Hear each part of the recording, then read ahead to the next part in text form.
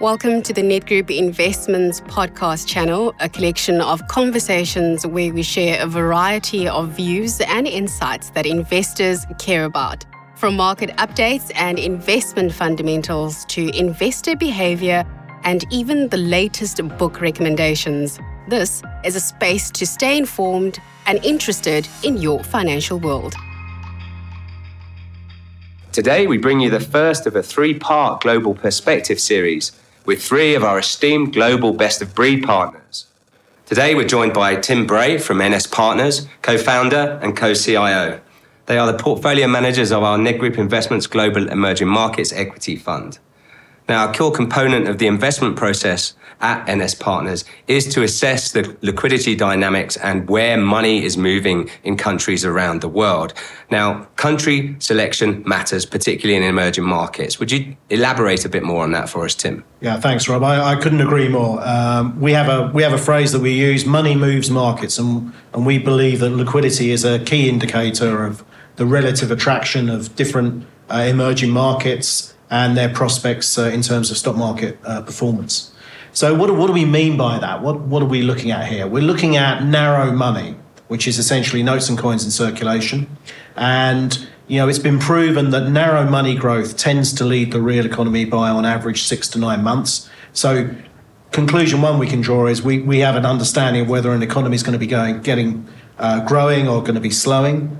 And then the other insight that this work provides is it lets us understand whether we're in a risk-loving or risk-averse environment, because we can look at the excess liquidity. In other words, is there more money in the system than is required by the real economy? If there is more money in the system, then that will find a home, and it finds a home often in financial assets and pushes those financial asset prices up. So two things we're looking at here. One is the relative strength of different emerging market economies. And two, the second thing is we're looking at, have we got excess liquidity? Is that going to make markets and investors bullish?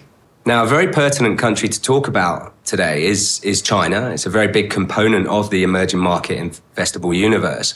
And at present, we're in the throes of the Chinese Communist Party Congress. And in the first few days, we've seen some very provocative comments from Xi Jinping. How does this affect the investability of that particular market and by extension to emerging markets, particularly in Asia around there? Yeah, obviously it's going to be really fascinating to see the speeches at the Congress and what is said and, where the emphasis is. And then at the end of it, we're going to get a new members to the standing committee, and we're going to get new members of the Politburo as well. So it's going to be fascinating. I take a step back and I'd say, okay, how have we got to where we are? And a lot is to do with the character of Xi. So Xi is what they call a princeling, which means that he is directly related to some of the original founders of the Communist Party that took power early in the century or early last century. And does he have that great kind of commitment to Marxism? I suspect not. It's much more about a little bit of entitlement. It's about we are the rulers. We are entitled to lead this country. Now, I think the expectations were with Xi that he was going to be a much more welcoming to the West, and that's not really proved to be the case as his sort of premiership has proceeded. And I think it's much more about nationalism. It's much more about finding a different way to the US-led consensus, the post-war consensus in the West. So they want to find a Chinese way of leading the world, and they want to bring more countries into their sphere. So there will be a lot of focus on what is said about Taiwan. Obviously, that's top of the list for them and part of that program and very much part of that nationalist thinking. Xi's probably going to be around. He's renewing his leadership for 5 years. He'll probably be around for 10. He has stated in the past that resolving the situation with Taiwan is a matter for this leadership and not for the next generation. So I would be more wary about what happens in that next 5 years, not the immediate 5 years in front of us. I think dealing with Taiwan is, a big ask when you're dealing with COVID. You have a much weaker economy than you've had for decades, and you have a big problem in your real estate and property market. So I'm not worried about the short term. I think all the focus will be on what is said on Taiwan over the next week.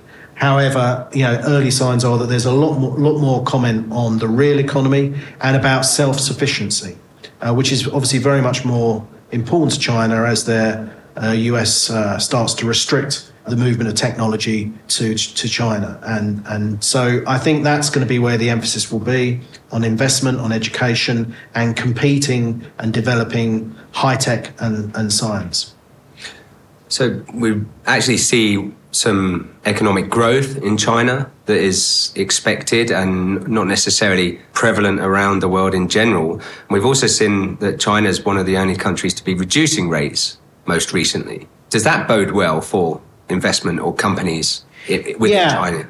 I think, so interestingly, we said at the start of the podcast that we look at money growth, and money growth in China is relatively strong compared to other parts of the world. So normally that would be a positive for the economy and for the stock market, and there is excess liquidity there. The problem has been the COVID restrictions, and they're married to a zero COVID policy, which, is a real challenge for the economy. It's why the economy is slowed. After we get through the Congress, we hope to see some easing of those restrictions. We've started to see it a little bit in Hong Kong already. And that would be very helpful for getting the economy going again, and that will be very supportive of the stock market. Another challenge for the stock market is obviously that we've been through really now 5 years of much tougher regulation, particularly for the large tech companies. This sort of all feeds into Xi's kind of much more domineering leadership and bringing down the private sector and heads of the private sector to size. We think we're at peak, the worst of that. And so that will be supportive of what are now very, very cheap, world-class internet companies, the likes of Tencent, the likes of Alibaba, the likes of JD.com. So these are great companies doing fantastic things in a growing market and should continue to grow.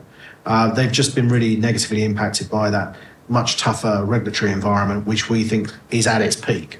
Okay, thank you. And if we take a step back and look at EM markets in general, do you think, and I know you have an EM checklist relative to DM, do you think now's a good time to be looking at emerging markets, or are there a couple of things you still need to see to make it a more positive or better outlook for emerging over developed? Yeah, so we have a checklist. We think about what conditions you need for emerging markets to outperform developed markets. If you look at the very long term, obviously emerging markets with a better growth track record have outperformed in the long term, but there's a cycle around that relative to developed markets. And we're pretty low in that cycle. Emerging markets have been in a relatively poor performer for a number of years now versus developed markets. What's going to make that change? Well, we need some of these factors on our checklist to turn positive. A few of them are positive already. The key one for me is the US dollar. And strength of the US dollar is normally consistent with a period of underperformance in emerging markets relative to developed markets. As upward interest rate pressure starts to ease and then reverses in the US as the economy slows and inflation comes down, then you would expect the US dollar to start to reverse and come off what is a very, very high level and what looks like an overvalued level. Consequently, I think that is a real key moment for emerging markets, and that's the moment that we would expect them to start to outperform on a relative basis. And, we might be closer to that than we think. That could be like a Q1 event, 2023. We're certainly expecting inflationary pressures to start to ease and bond yields to turn soon.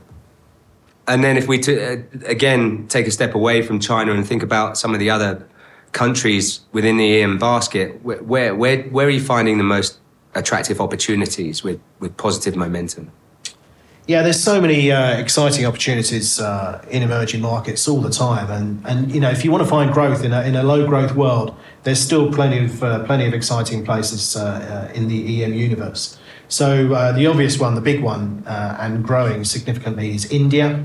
So a nice little symmetry here. India's just had the 75th anniversary of its independence, and it overtook the UK in terms of its size as an economy. So it's now the 5th largest economy in the world, and growing so fast, I think it will overtake Germany and Japan in the next 5 or 10 years. And so there's a great story there. Things like the property market, the residential property market, it's incredibly exciting. We own banks that lend into that market. We own real estate companies. Why is it exciting? Well, if you look at mortgages as a percentage of GDP in India compared to other emerging markets like China or developed markets like the US, it's much, much smaller. There is enormous room to grow that mortgage market and increase home ownership. So just one exciting opportunity in India. We like Indonesia. That's been a good market for us this year.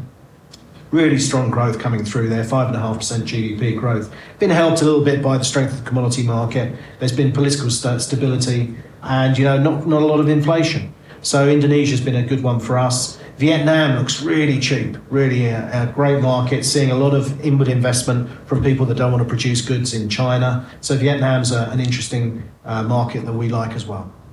Well, thanks very much, Tim. That's been incredibly insightful. Thanks for joining us today. My pleasure. And thanks to everyone for listening, and hope to have you back on a Ned Group Investments Insight podcast in the not too distant future. Goodbye. Ned Group Collective Investments is an authorised collective investments scheme manager in terms of the Collective Investments Schemes Control Act. Ned Group Investments does not provide advice on financial products and will only give you factual information.